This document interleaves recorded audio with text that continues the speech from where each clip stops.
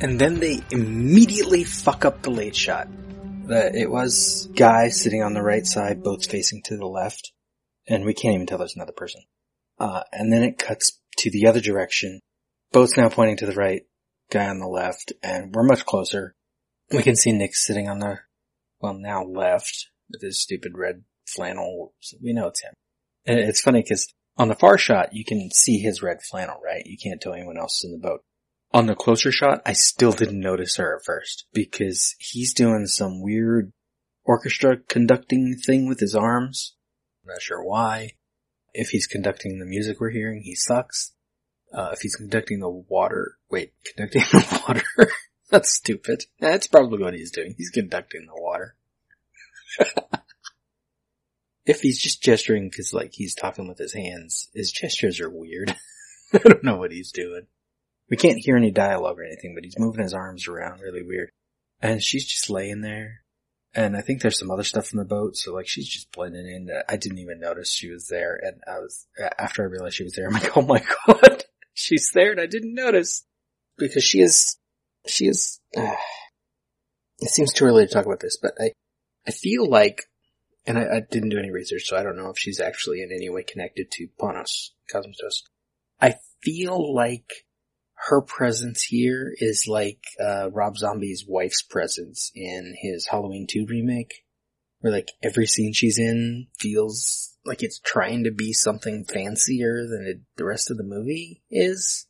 And she's not that interesting, charismatic. Every time she's on screen, it's a waste of space and visuals. I feel like Panos thought she was the most beautiful thing ever. And he just wants the camera to just stare at her. But my thing is, I see her as more like a charisma vacuum of a sort. She's on screen and she's not, nothing against the actress necessarily. It's just she's never doing anything. She has no expressions. It's just big wide eyes, blank face. Do something. Here, Nick's doing the weird orchestrations. What's she doing?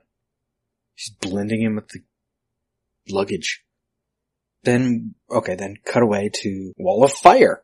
We're just up close on fire covering the entire screen, and I get distracted from this minute of footage because I'm thinking of my D&D game and stuff I gotta get ready for this weekend's game, and my mind's all over the place because my character doesn't even have Wall of Fire as a spell. I've made a Lego version of Wall of Fire so I could set it up on the map during battle, and I don't even have a character that has Wall of Fire as a spell, and I should get a character that has Wall of Fire as a spell.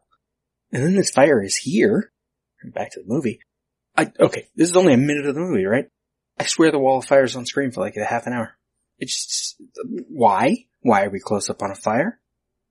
Because then that transitions to, oh, look, there's Nick, and I don't want to call him Nick.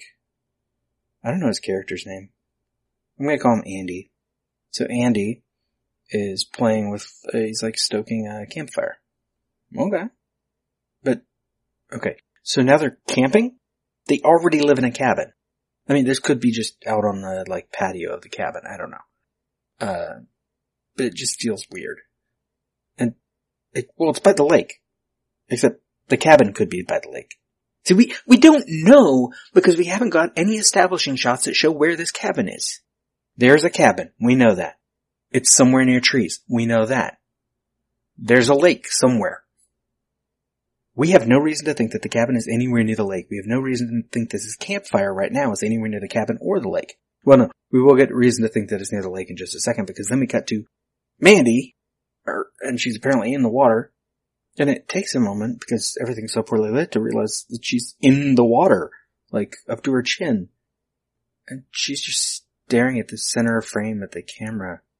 And I'm like, is she the villain of this movie? Is that why it's called Mandy? Is this like Moby Dick and he's gonna have to like get a harpoonist and go after her later? I mean, I know that's not what happens. I've seen the movie. But what the fuck? Why is she just staring at the camera? Express something. Do something. She's just staring. Shut up. I don't have time for this today. That's not even my desk.